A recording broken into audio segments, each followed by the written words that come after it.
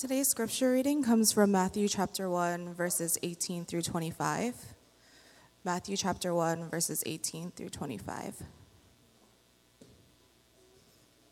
Please stand with me for the reading of God's word. Now the birth of Jesus Christ took place in this way. When his mother Mary had been betrothed to Joseph, before they came together, she was found to be with child from the Holy Spirit. And her husband Joseph, being a just man and unwilling to put her to shame, resolved to divorce her quietly. But as he considered these things, behold, an angel of the Lord appeared to him in a dream, saying, Joseph, son of David, do not fear to take Mary as your wife, for that which is conceived in her is from the Holy Spirit. She will bear a son, and you shall call his name Jesus, for he will save his people from their sins. All this took place to fulfill what the Lord had spoken by the prophet. Behold, the virgin shall conceive and bear a son, and they shall call his name Emmanuel, which means God with us.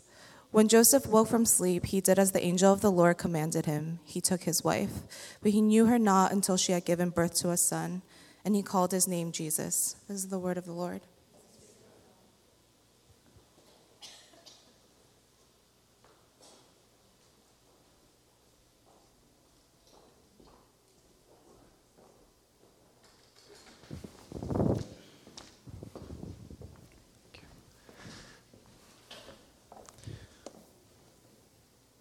Hello, everybody. It's good to see you here. Before we start, let's start with a word of prayer. God, our helper, by your Holy Spirit, open our minds that as the scriptures are read and your word is proclaimed, we may be led into your truth and taught your will for the sake of Jesus Christ our Lord. Amen.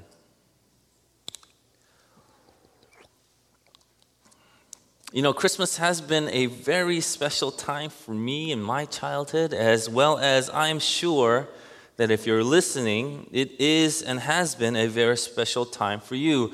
One of the things that I can't get out of my head whenever Christmas rolls around are Christmas songs.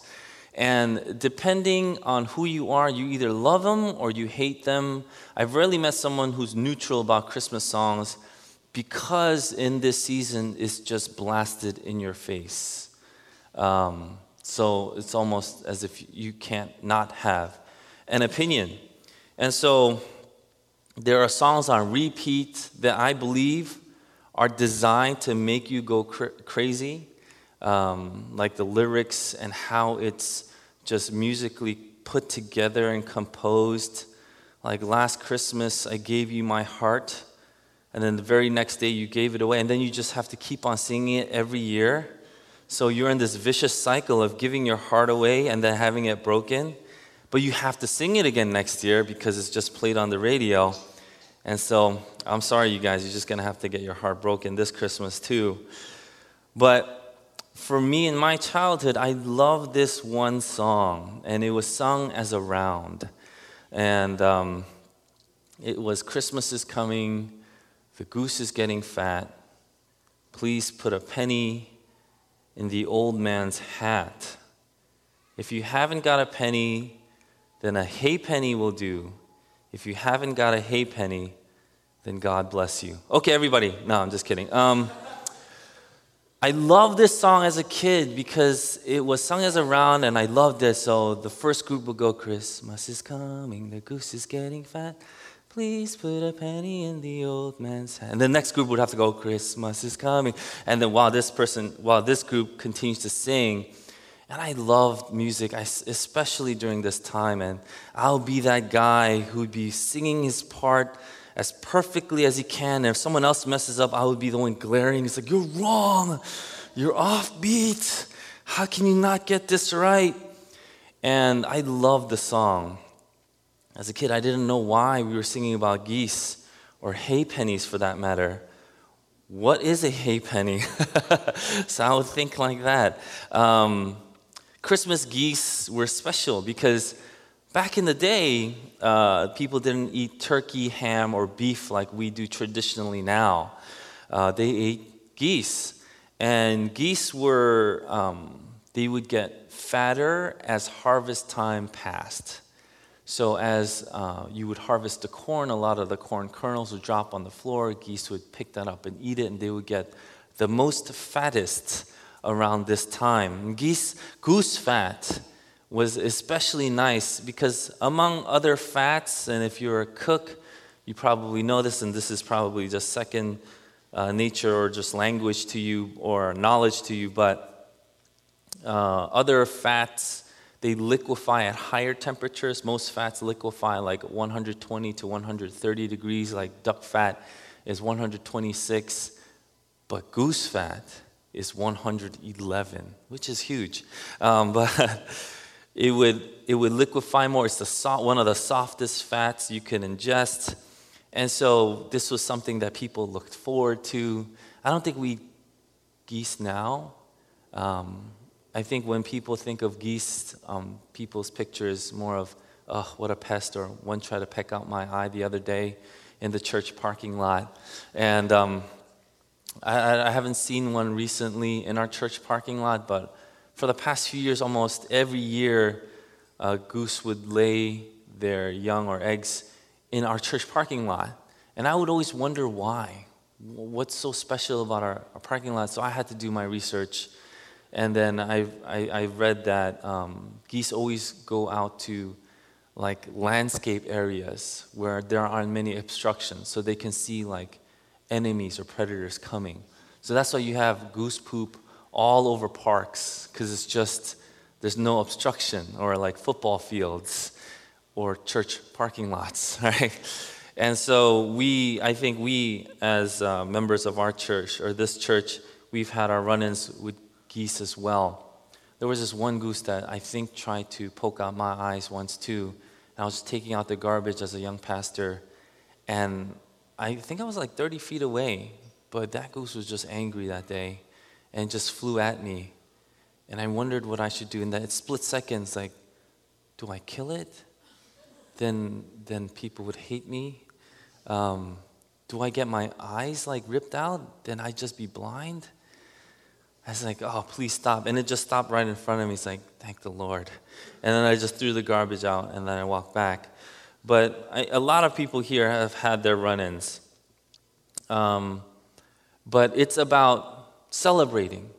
You celebrate, and you wait. The goose is getting fat.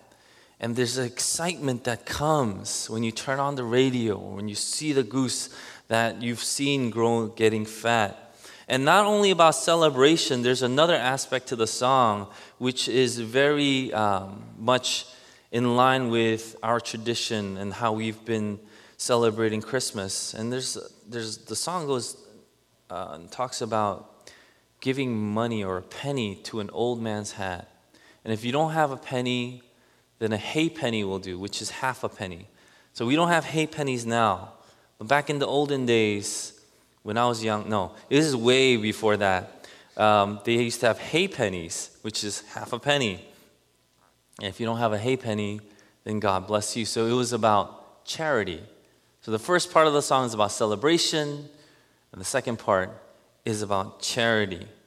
And so we sing songs like this, commemorating Christmas and waiting for the Lord to come. And this is exciting to us, but when we read this passage, we see that the first Christmas, the first time this happened, it wasn't necessarily like this. There's something that comes before the celebration and something that comes before charity. Even though celebration and charity are important to remember in Christmas, there's something that comes before celebration and before charity. Joseph was betrothed to Mary, and he was supposed to marry Mary. And what happened was that he found out Mary was pregnant. And when he found out Mary was pregnant, he decided, because it says here he was a just man, he didn't want to put her to shame, to divorce her quietly. The fact that Mary was pregnant meant that in all likelihood, there was no other way around it. There's no other way you can think about this. That means she slept with some other man. And she got pregnant before they were married.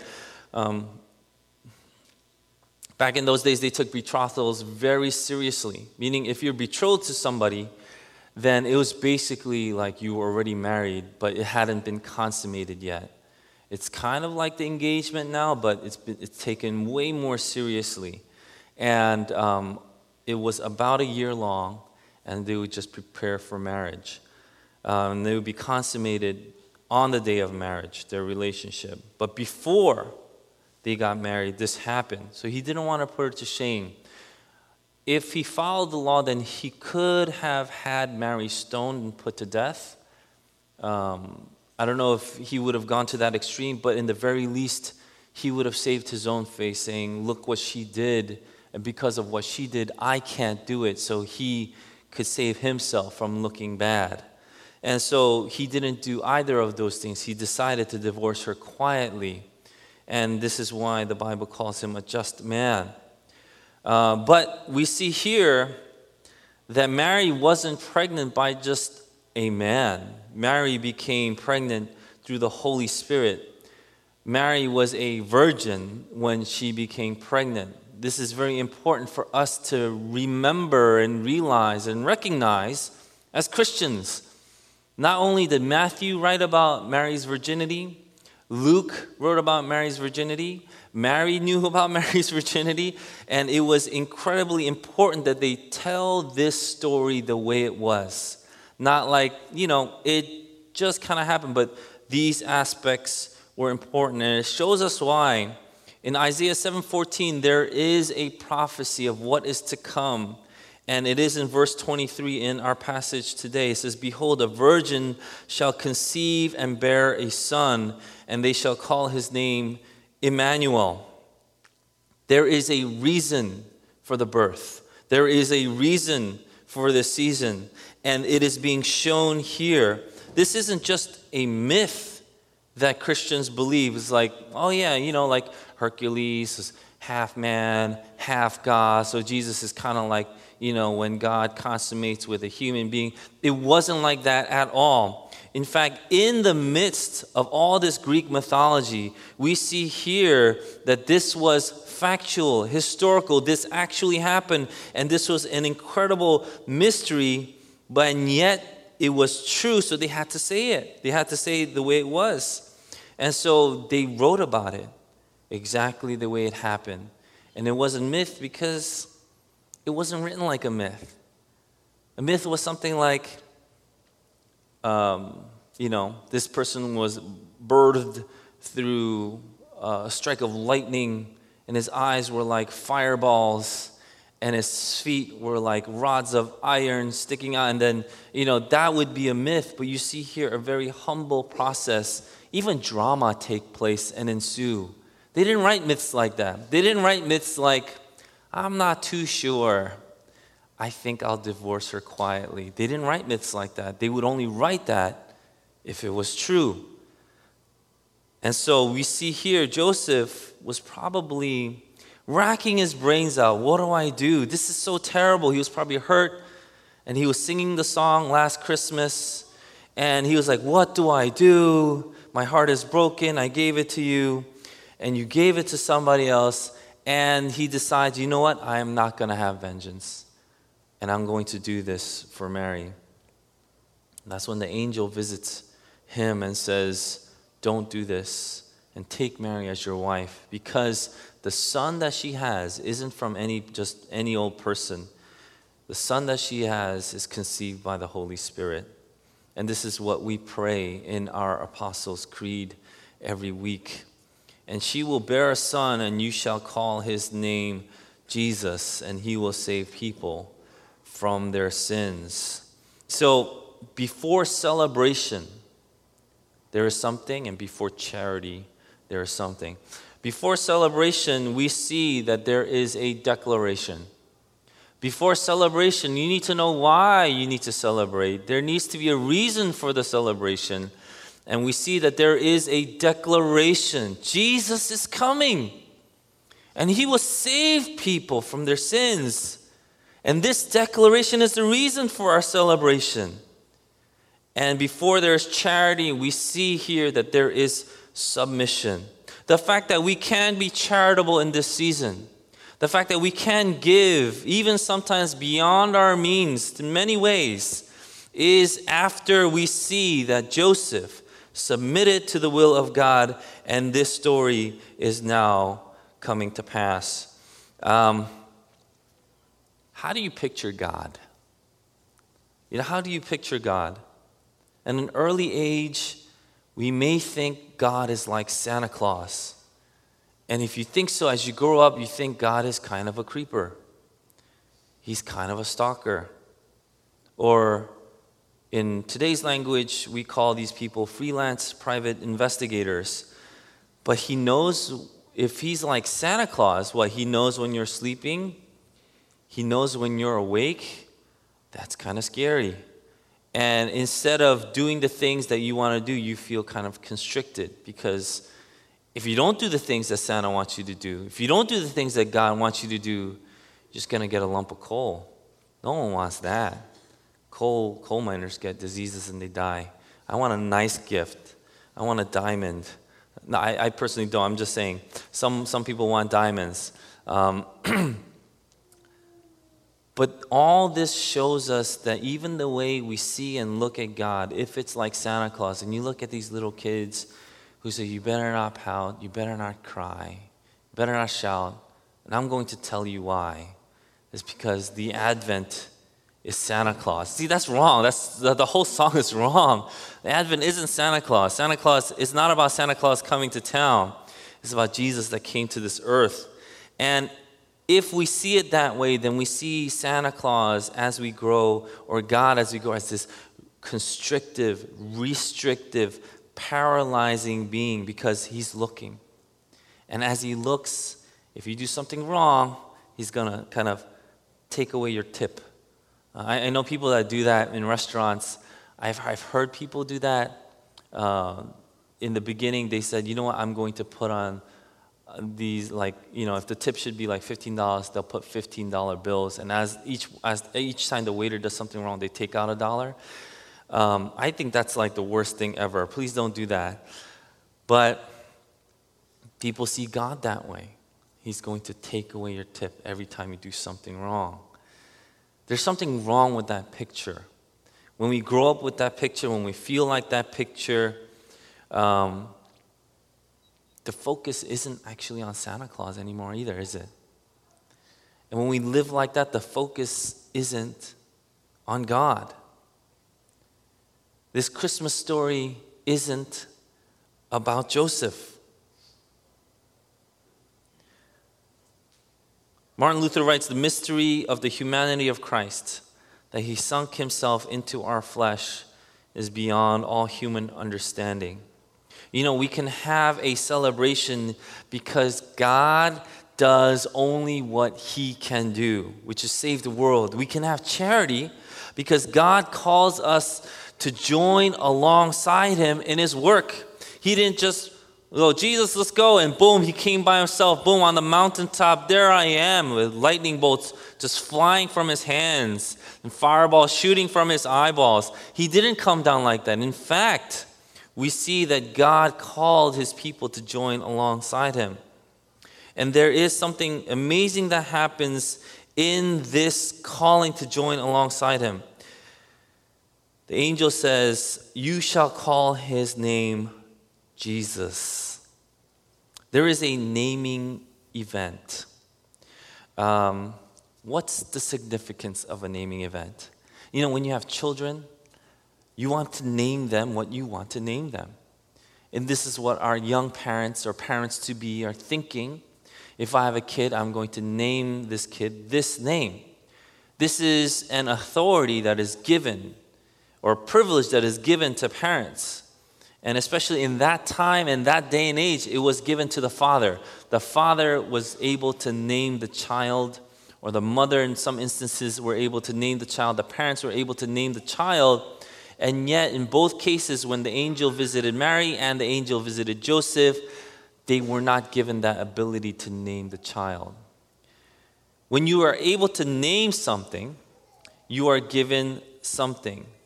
So, God didn't go to Adam, hey, guess what?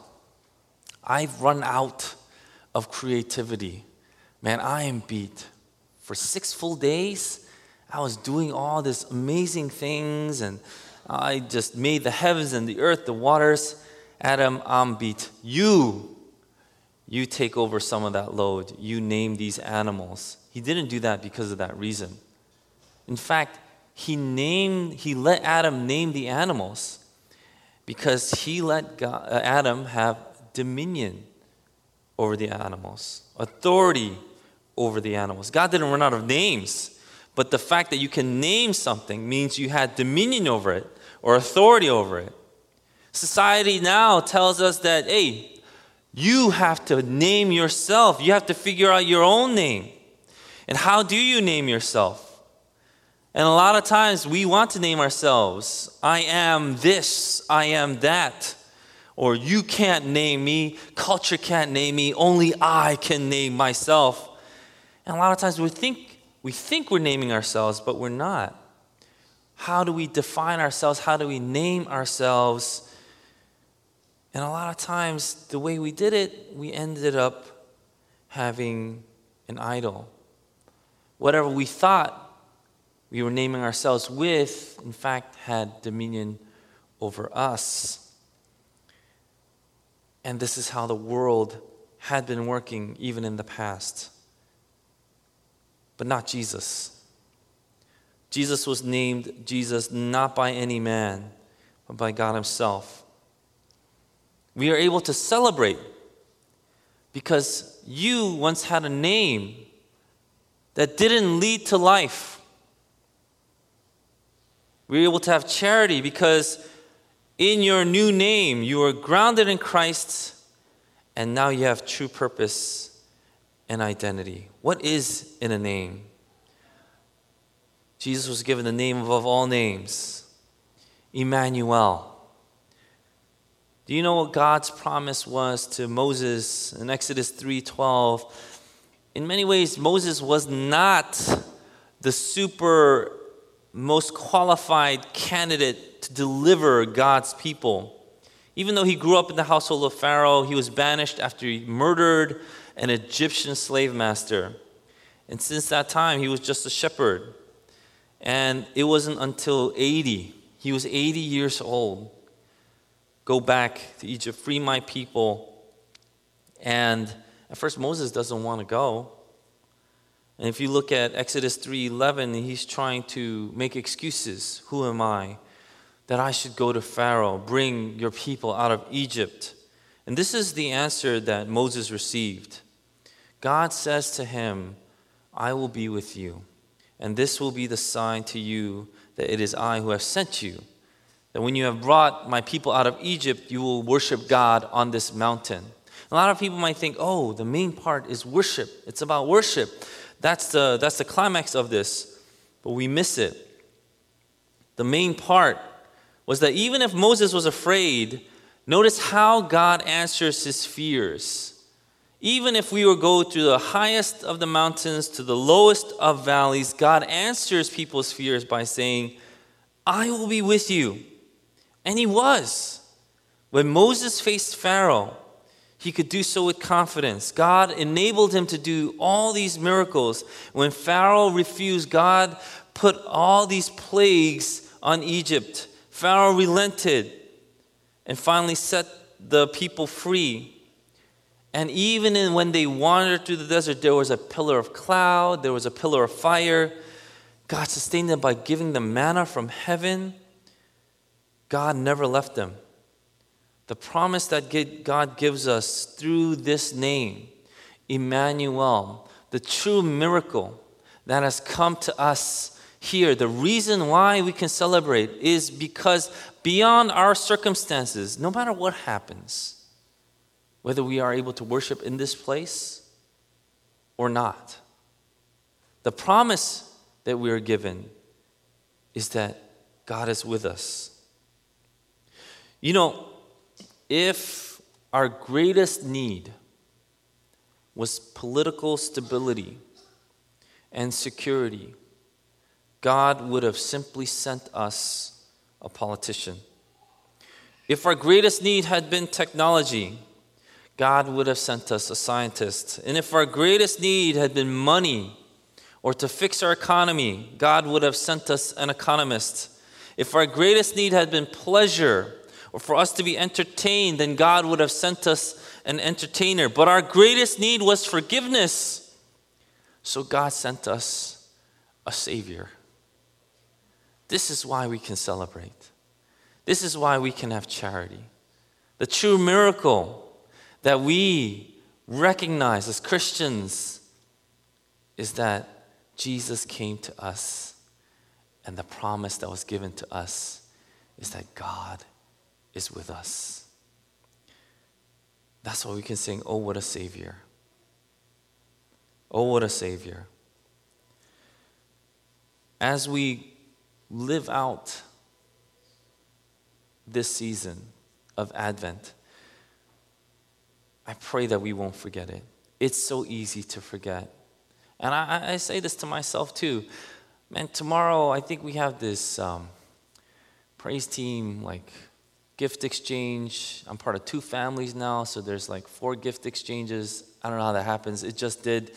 And there's other groups that there's gift exchanges, so I'm calculating in my head, I need about 7 gifts. How do I buy 7 gifts? And then I'm married now, so I probably have to give a gift there too. That was a bad joke. Well, I don't know why you guys are laughing. You should be mad. So how dare you? I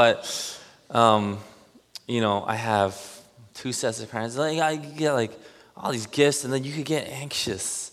And in your anxiety, or you could be on the other side. When you're a kid, you're so excited. When I was a kid, I was so excited for Christmas. Whenever I got socks or something like that, I would hate that relative. I was like, why would you do that? I was like, you could give me socks on like February or any other month. But it's Christmas. Give me my toy. And I would think like that. And you could be like that, I wonder what I'm going to get for Christmas. But you see, the fallacy of thinking in either terms is we make the story about Joseph. It's not about Joseph. The reason why we get anxiety is because we keep on thinking Christmas is about Joseph. It's not about Joseph. Christmas is about a Savior, and we needed it, and we were given the Savior. That's why we can celebrate, and that's why we could have charity. As we recognize this miracle, I pray that this knowledge would grow deeper and wider through this season as we start this series. And as it does, I pray that our hearts will change, our minds will be transformed, and our spirits will be renewed. So that instead of anxiety in this season, we will have reason to celebrate, reason to have joy unending, and strength to give charity. Let's pray. Lord, we thank you for this time and the message that you've given us. Lord, when we say, here comes the miracle, we know it's not about us, but it's about you. But what a joy it is that we can share in this celebration and even in this charity. I pray that as we reflect, Lord, do as your word says and transform our minds, renew our spirits, so that we will not walk away the same, anxious, naming ourselves ever so incomplete, but we will find our completeness and our wholeness in you and the knowledge that you are always with us. Let's take this time to pray and reflect on the word that we've been given as we start in our church this Advent season. Let's put our eyes and our focus on the one that it belongs. And let's pray to him, asking him to change our hearts. Let's pray.